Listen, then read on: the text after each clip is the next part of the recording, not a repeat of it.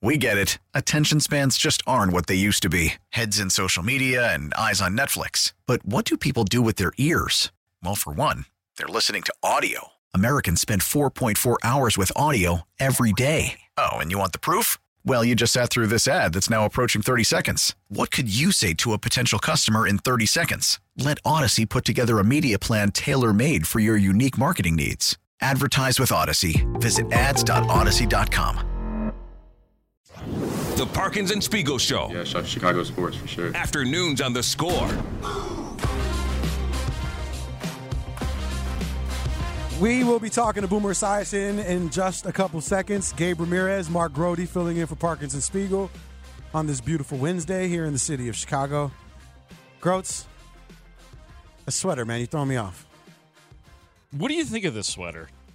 It was made fun of. Somebody said it looks like a dad sweater. For sure, dad sweater. But I'm trying to think, Tanny, help me out here. Store inside the hip that kind of sold those kind of clothes. Not Structure. Is it Structure? Am I thinking of Tanny laughing? So that might. You're going to love where I got it. Structure. Not Structures don't still exist, do Kohl's. They? Didn't Structures become Express? Structure became I don't Express. know. I think it did. Okay. This Express Men. It's like Express Women, like 8 blocks worth of stores, and then these little cute little men's store. Yeah, Express Men. Okay. And it's on that 17th floor. So where'd you get it from before we go to Boomer? Target. Oh, Target. Fancy. Yeah. All right. Joining us right now on the Circa Resort and Casino hotline, Circa Resort and Casino in Las Vegas, home of the world's largest sports book. It is none other than Boomer Esiason. Boomer, thanks for hanging out with us today. My pleasure, guys. Thanks for having me on. Too bad Danny and Speaks aren't here, but I think you guys do just fine. I guess Yeah, we're not worried at all. Don't say that just yet. Just wait till the end of the segment, Boom. All right. Boomer, you look at a guy like Shannon Sharpe who missed the day after work after what happened to DeMar Hamlin, and he said he was, obviously, it hit him a different way being a former player, and I'm curious to you, obviously, having been between those lines, how it affected you seeing it happen, and then the days after, not just when it happened, but the days after, and how have you been? Well, it hit me just like it hit everybody else. This is the first time we've ever seen anything like that. We are totally in uncharted waters, all of us, both ex-players, coaches, anybody who loves the game of football, the fans that are watching the game, nationwide, worldwide for that matter. We were all stunned and just absolutely our breath was taken away, especially watching the players on the field, because those of us who have been on the field, to see players reacting like that, we knew that there was something significantly wrong. And it was really hard for ESPN to tell us what was wrong because they don't want to speculate. And we're told not to speculate when we are doing games as analysts or when we're in the studio.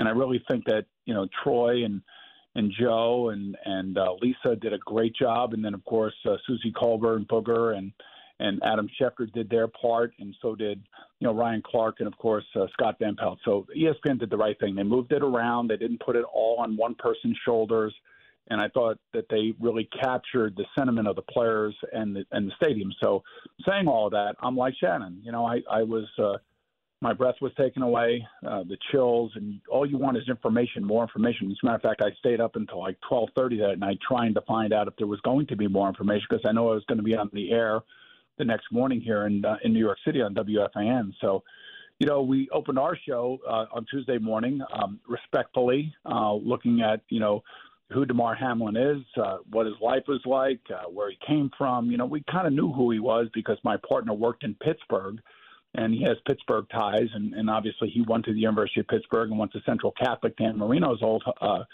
high school. So we really knew who he was and everything else. And then, of course, the stories come out about his Toys for Tots campaign and everything else. So we focused on a lot of that in day 2, or day 1 right after the night or the morning after.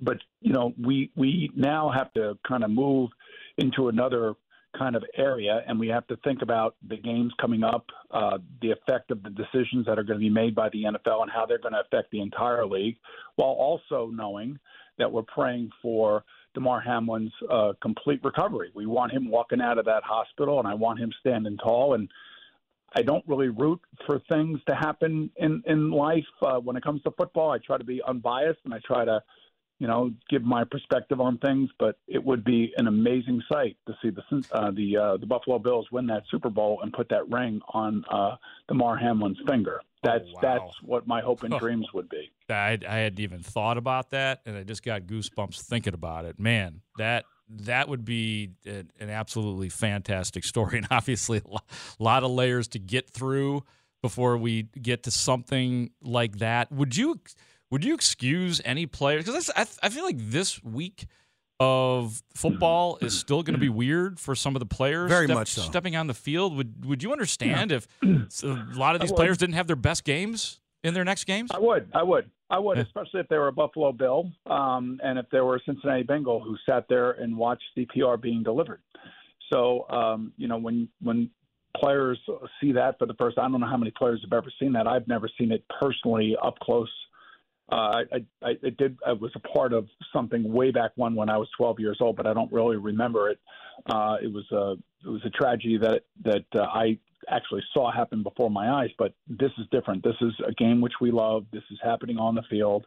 It's one of the people that we know really well because we spend every single day with him in the locker room. So if somebody from the Buffalo Bills said, I don't think I can play for the next couple of weeks, or I need time, you got to give them time and space. And I have to say, both Zach Taylor and Sean McDermott were amazing on Monday night. I think Zach Taylor spoke about it today and some of the conversations that he and Sean were having as the game was possibly going to be restarted. I don't think it ever really was going to be restarted, but and Sean says to Zach, look, I don't feel like I should be here coaching. I need to be with my player at the hospital.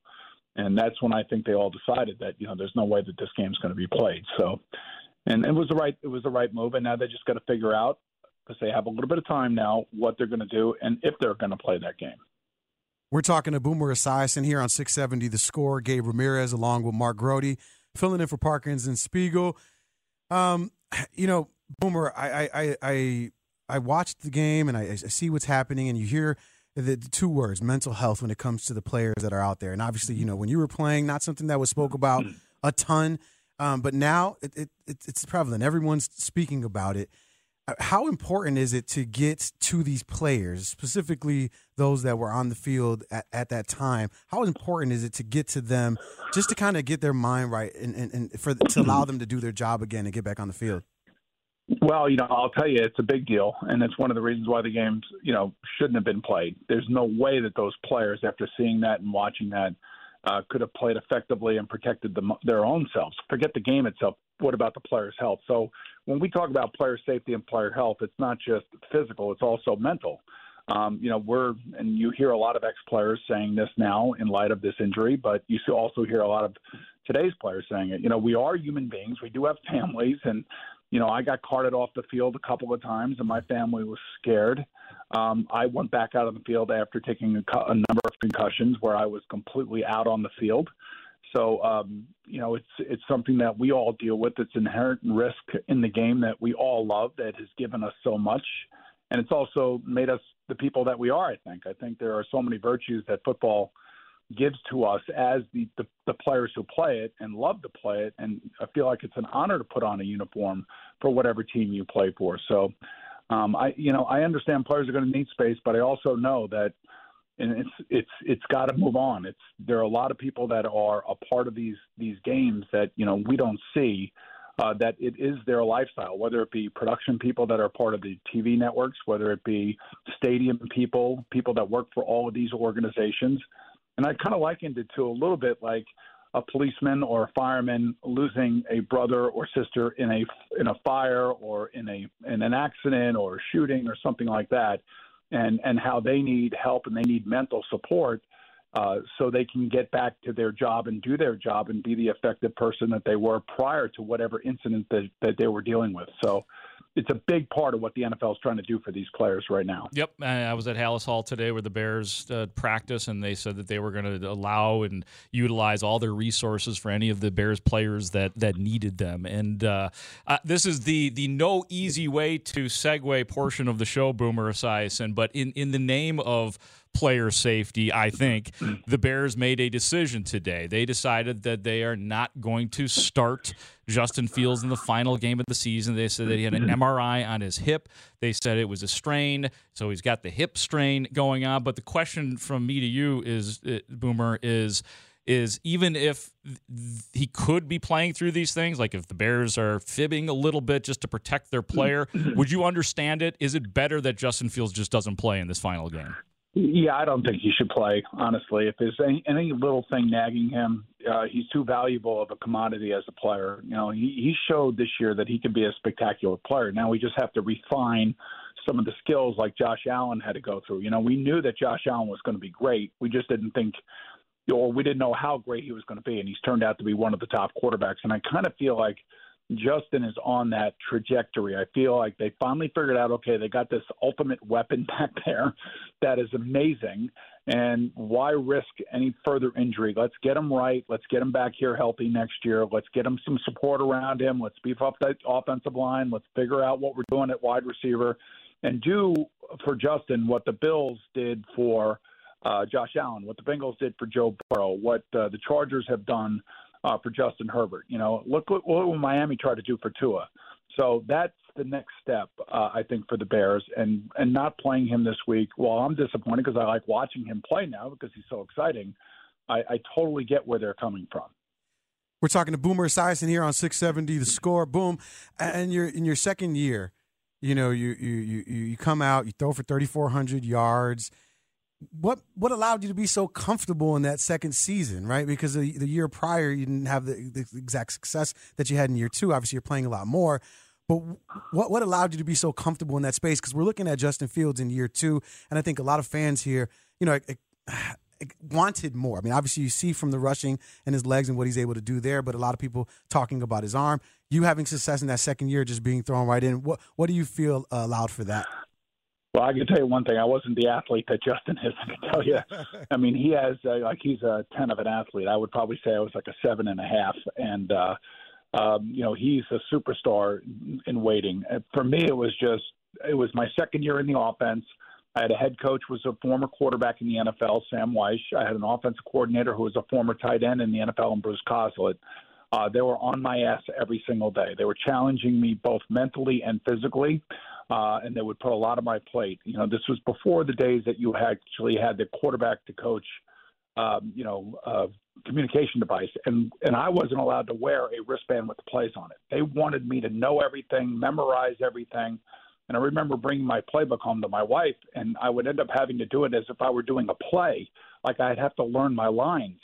And it was really interesting. It was really hard, but it forced me to really respect that part of the game, the mental part of the game. And Sam would put me through all these mental gymnastics. Nowadays, I think they try to make it too easy for these quarterbacks. You know, let me give you the plays in the wrist. Let me tell you what the play is in your ear, and then you don't have to worry about the formations because they're going to be on your wrist. You know, I'm about learning your offense entirely. So this was Justin's first year with Luke Getsy. It took Luke a little while to figure out who he was as a quarterback, and after the bye, they started incorporating the run a little bit more. Now, here's the dangerous thing about the running aspect of this, guys. I think we're going to start our 65th quarterback this year, and I think Nathan Peterman's probably either 65 or 66 on that list. A lot of guys on that list that got hurt and replaced only because they got hurt are running quarterbacks like Justin. So you look at Jalen Hurts, hurt his shoulder. You look at Kyle Murray, blew out his knee. You look at Lamar Jackson, he hurt his knee. You got to be really, really careful. And that's where the refinement comes in. So hopefully Justin's going to be more understanding of what Luke Getsy's offense is all about, the pass protections. And he'll run when he needs to run, not when he feels like he's under pressure and has to go make a play. One of the things that Matt Eberflus said that was specific in terms of what he wants Justin Fields to work on was, he said, rhythm and timing and some of the nuances that come with that. What do you think he means by that? Is that rhythm and timing in a passing game? Why hasn't there been rhythm as well? Well, you know, it's everything. It's everything. It's getting in and out of the huddle. It's getting the right plays called. If there's an offense, a check at the line of scrimmage. If there's an audible, let's do it. Let's not screw up the snap count. Let's not leave your offensive lineman hanging. You got to understand this. Other 10 guys out on the field are basically taking all their cues from him. And the more success he has and the better understanding he has of his offense and the more rhythm he gets his offense in, the better everybody else will play around him. I think it's a little herky-jerky yet, and it's a little scatter, a little chaotic, and that's because he's falling back on his God-given abilities. But once he realizes that, to play the game and to be effective and to play all, 17 games in a year, you kind of got to do it a little bit of a combination of, Tom Brady, Patrick Mahomes, and, Joe Burrow. You don't have to be Superman on every single play, if you know what I mean. We're talking to Boomer Esiason here on 670 The Score. Gabe Ramirez and Mark Grody filling in for Parkins and Spiegel. Boomer, we saw Chase Claypool. He had like a mini blow-up on the sidelines last weekend. Still unsure what was at the core of that frustration. But we saw how Fields handled the situation, calmed it down, let him know, hey, that's not going to be good for the team. Ever have any situations like that with wide receivers where you yourself had to go over and kind of calm them down? I didn't play in an era where wide receivers became all of a sudden the divas that they've become over the last 20 years. And I never had to deal with anybody like that. Never. In all my years of playing, I don't ever remember having a wide receiver ever complain on the. They all complain. Everybody wants the ball. There's no question about that. But I was really proud of Justin, the way he handled it. And now you know why Pittsburgh wanted to get rid of Chase Claypool, because, it's about Chase Claypool. It's not about the Bears. And, part of the quarterback's responsibility is to handle stuff like that in real time and do it in a way that is not embarrassing to anybody, but it is putting a perspective on, the one person's actions and how you're not going to stand for it. So it's delivering the message. You can sit there and you can scream back at them, you can yell at them, but what is that going to do? That's going to create a firestorm in the fan base, and it's going to create, social media memes and everything else. In the meantime, going over and, calming a person down the way that I felt Justin did was absolutely perfect. So that shows me that Justin is understanding the leadership part of it. And that wasn't that, coming out of Ohio State, by the way, that was one of the things that, if you wanted to check all the boxes of a kid coming out of college and say, okay, what kind of leader he is, Justin had a check in that leadership box. So he's showing that now, and that's a good part of his growth. So you're telling me that Chris Collinsworth never mouthed off on those Bengals team, never gave you any issues? I mean, because I listened to him now, and I would think that he would be somebody that would mouth off a little bit. No, he never mouthed off to me, I got to tell you. But I will say this. My rookie year, I didn't know the offense, so I just looked for number 80 and just threw it his way.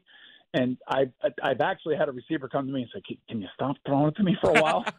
And that was Chris, because I was getting his ribs cracked every time I was throwing it to him. So my rookie year, I sent a masseuse to his house.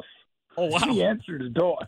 So he answers the door, and he says, who are you? And she says, well, Mr. Esiason sent me over. He feels bad. He knows that you're pretty beat up. And he says, can you come back like in 6 months when the season's over? Because I can't have anybody touch me right now. That's how beat up he was. Oh, that's hilarious. So that was my rookie year. I about cut him in half and probably took about 3 years off of his career. Wow. He owes it all to you. Yes, 100%.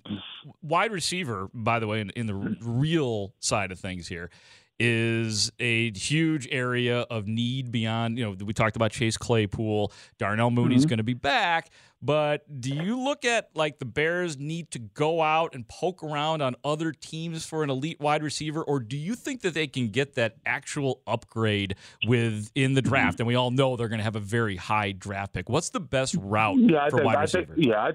I think, well, it depends on if they feel like, the edge rusher out of Alabama, if that kid is so good that they have to have him, then you take him number one. If you don't feel like he is that big of a difference maker, he's not, like a Micah Parsons type or, a T.J. Watt type, then what you do is you take that first pick and you trade it, and then you try to get that kid, I think, the wide receiver out of TCU. Oh, my God. So good. It was so good in that game. 440? Oh, my God. I mean, that kid is amazing. Now, Marvin Harrison Jr. is not ready to come out yet. They do have another kid there at Ohio State that's really good as well.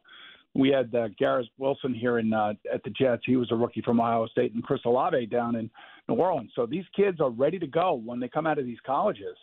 I'm hoping that I think it's Quentin Johnson out of TCU. I hope he gets with somebody like Justin. That would be unbelievable. That would be a great draft pick, I think, from what I can see on TV with that kid. And he's a huge target, and he's fast. And so that's a dynamic player that's going to be in the first round. And so maybe they decide to trade that first pick, and somebody wants Bryce Young, or somebody wants C.J. Stroud, or somebody wants, Will Levis, and, they get multiple picks back, because you got to rebuild the team around the young quarterback. And I'm sure that's going to be a big part of the strategy for the Bears moving towards the draft.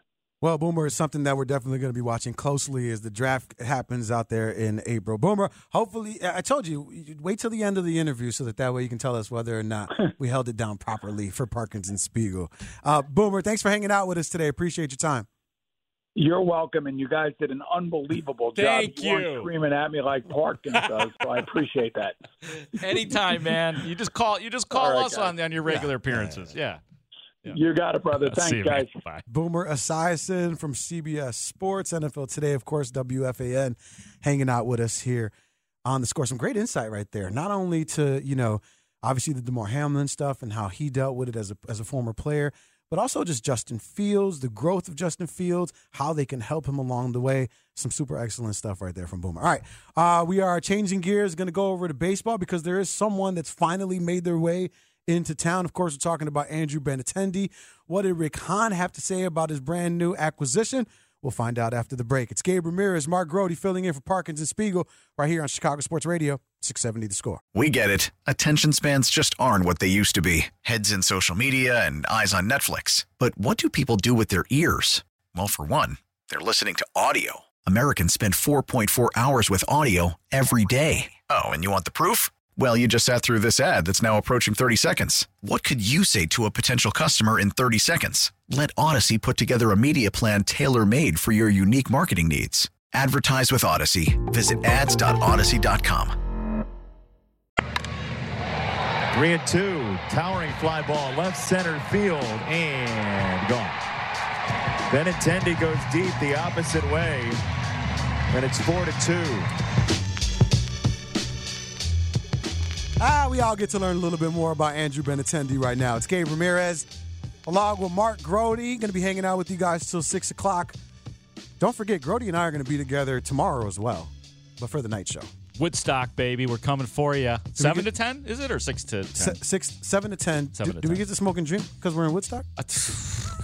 Play cool music and stuff. It depends which version of Woodstock is it.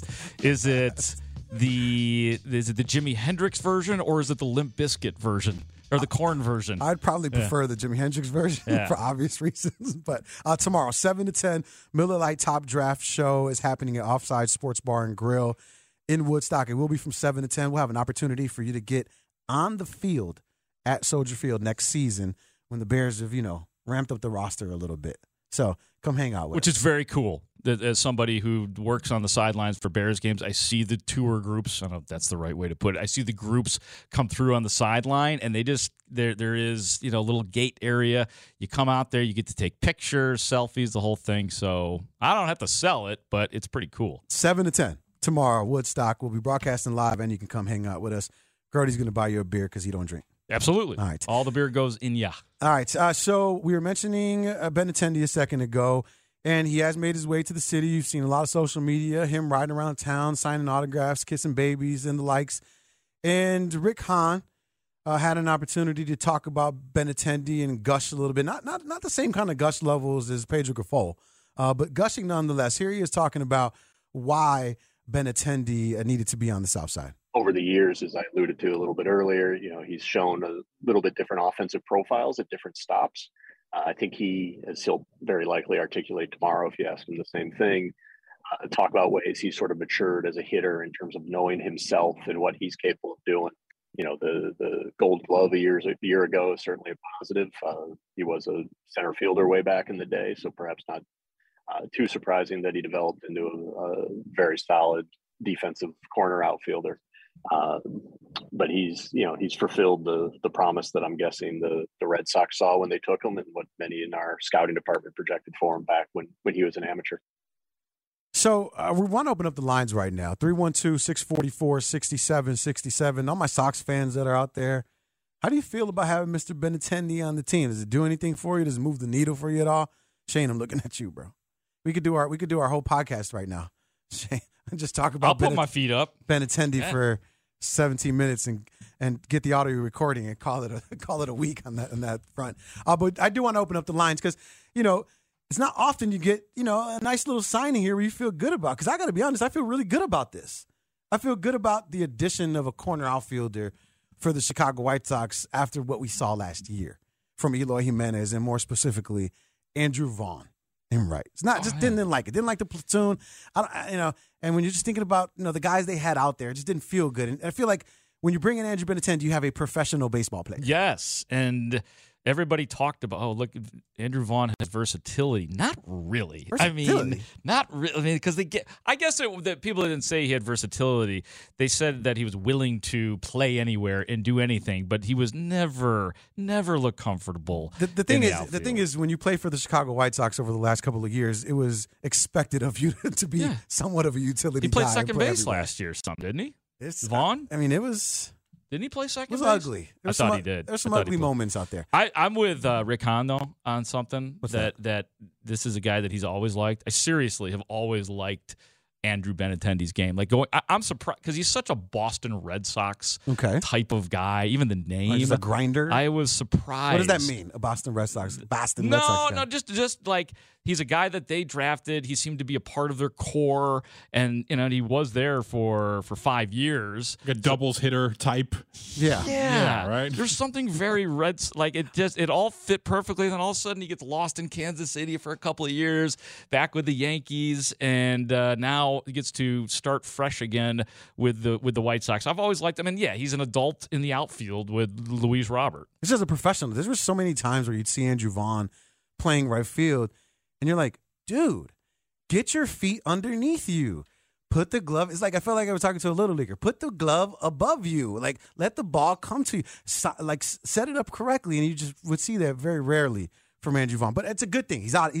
Hopefully he's not playing more than 10 games. Well, you guys freaked me out before the show. About what? And saying, Loy's still going to play. Right. They're just going to move him over to right field. Yeah. What? Tanny, tell me more about that. What? And that's not good. Your desire for Eloy to play right field. Because that's the best part of Andrew Benintendi is that you don't have to put Eloy out. You can talk about Vaughn. I was like, no more Eloy Jimenez. But wouldn't you rather have Eloy out there than Andrew Vaughn? Nope.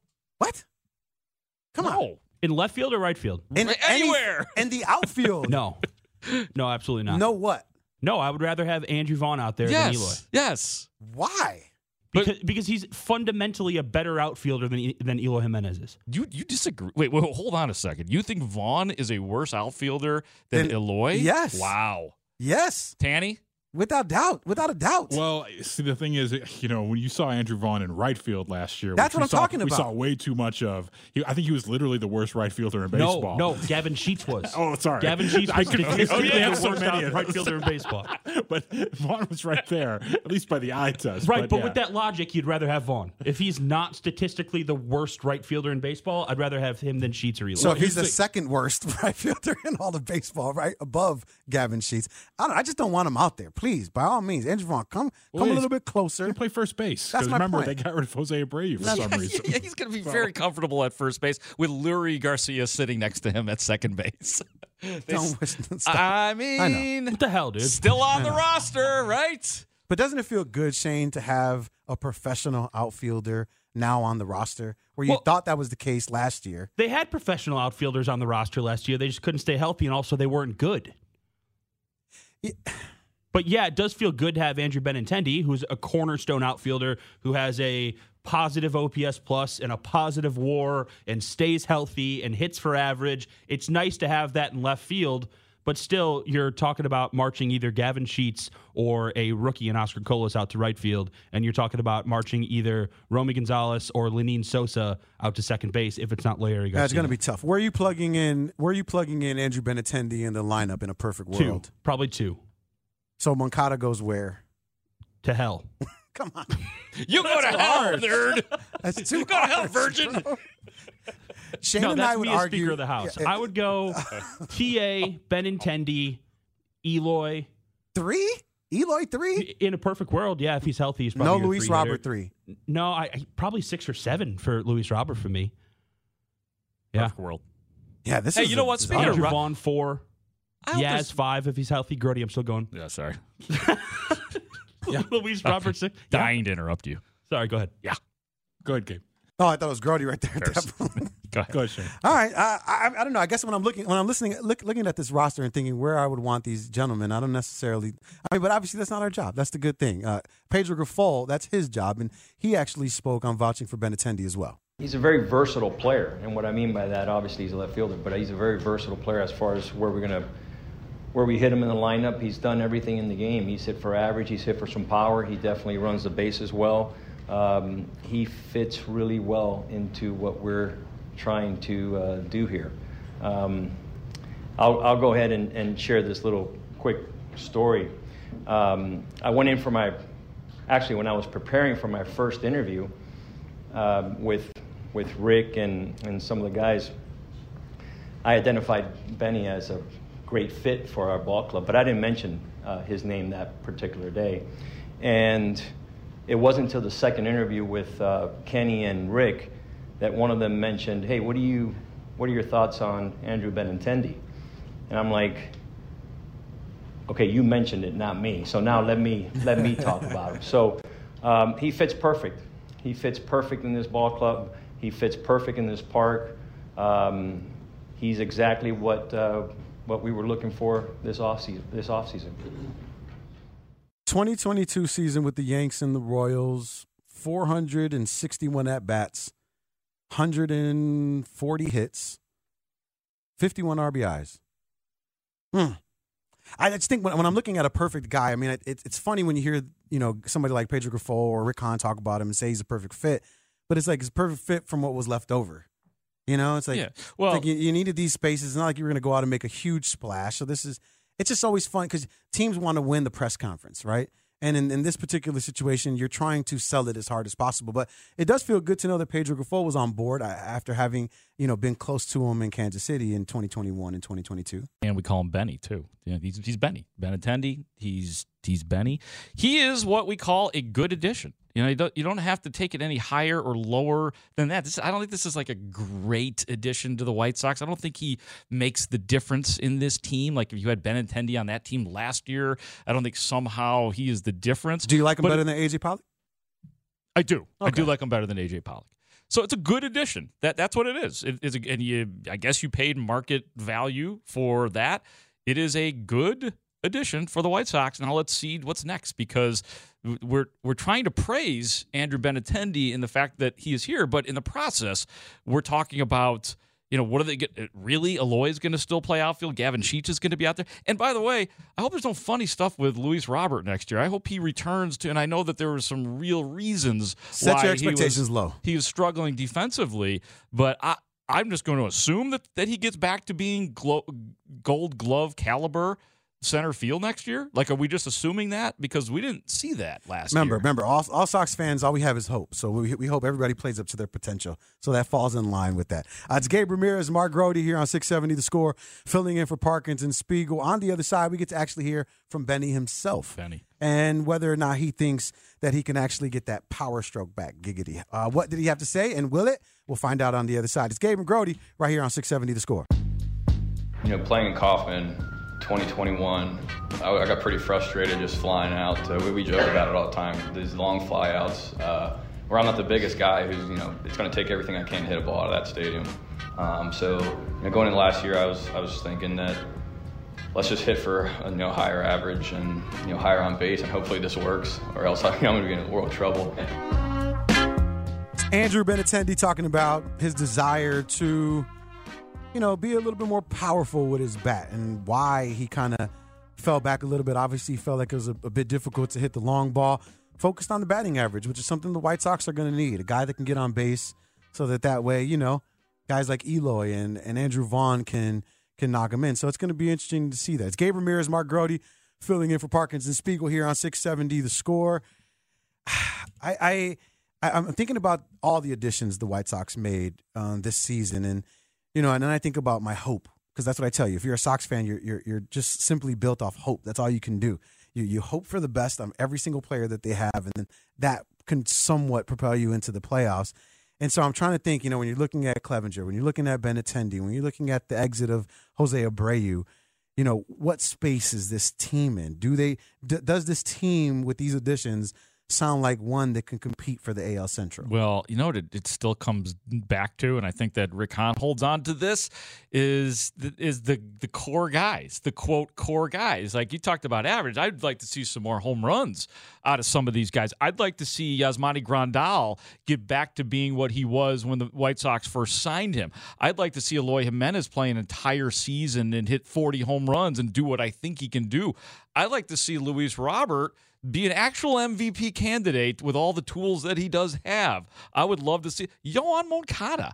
Like, when are these guys that are the supposed core pieces going to be realized to some degree? Because it does come back to that. Because I want to say that the addition of Andrew Benintendi is great because you look at some of the names that are on that team. But right now, they're just names because they haven't, at this moment, the core guys are not panning out. Yeah, and that's the issue. And that's why you love a guy like Pedro Grifol, because the idea is that he can then get the best out of all of those guys that you mentioned. Because the way you described it was exactly what I was saying. Sox fans are living in hope, and every person that you mentioned and that you want on there. That's why. Well, and so are the White Sox. So is Rick Hahn. He's living in hope too. I mean, the Cubs were guilty of that as well. Like, they admitted it, that they held on to their core guys too long, and it was too late. The White Sox I don't believe they have held on to their core guys too long at this point, but we're getting close. Yeah. We're getting close. After this year, if there isn't something real that occurs with the White Sox in the postseason, then you're there, I think. Yeah, you saw, Chuck Garfien did a really good article on Yasmani Grandal and why, he felt like he was dealing with a bunch of frustrations himself, injuries, and not feeling like, he was who he is. And so he said he's been working out a ton, trying to push himself to a limit that he hasn't reached before, so that way he can be this, this durable guy throughout the season. So again, more hope though, if you're looking at this White Sox team. When you said that, it made me think about what spring training is going to be for the Chicago White Sox this year, and it's going to be a bunch of guys telling us what they did in the offseason to get refocused because they knew they needed it. And there it starts with Yasmani Grandal. Hopefully there's some remake of Yoan Moncada and what he did in the offseason and what he's going to do this year. Luis Robert, Eloy. Like, after every sentence, hope. And there's going to be the inevitable, somebody will come in more muscular or with less bad weight. Eloy would be a great candidate. Like, Eloy comes in tight, ready to go and refocused. That's what all the questions are going to be for the White Sox, unless they do more than they've already done here. And you mentioned the two big moves, and the latest one being Benintendi. I think that should be the theme of this White Sox team. Is the core going to realize itself? That would be the hope. Shane, do you think Liam Hendriks is going to be on the team at the start of the season? Yeah, he will. He will get the first save for the White Sox this season. And that's it? Just the first one? No, I'm saying he'll be the first one to get a save. He is the ninth inning guy, and there's no reason why he can't go back to being as good as he was last year. But your boy, Rick Hahn, was talking about the way that the White Sox... No? It's just somebody I associate with Tanny. once in a while. Is that his boy? Wow, an associate. Somebody that you used to know. Wait till you talk to him next. He's going to be like, we'll see. I thought we were boys. I think he's on vacation. Hey, wait a minute.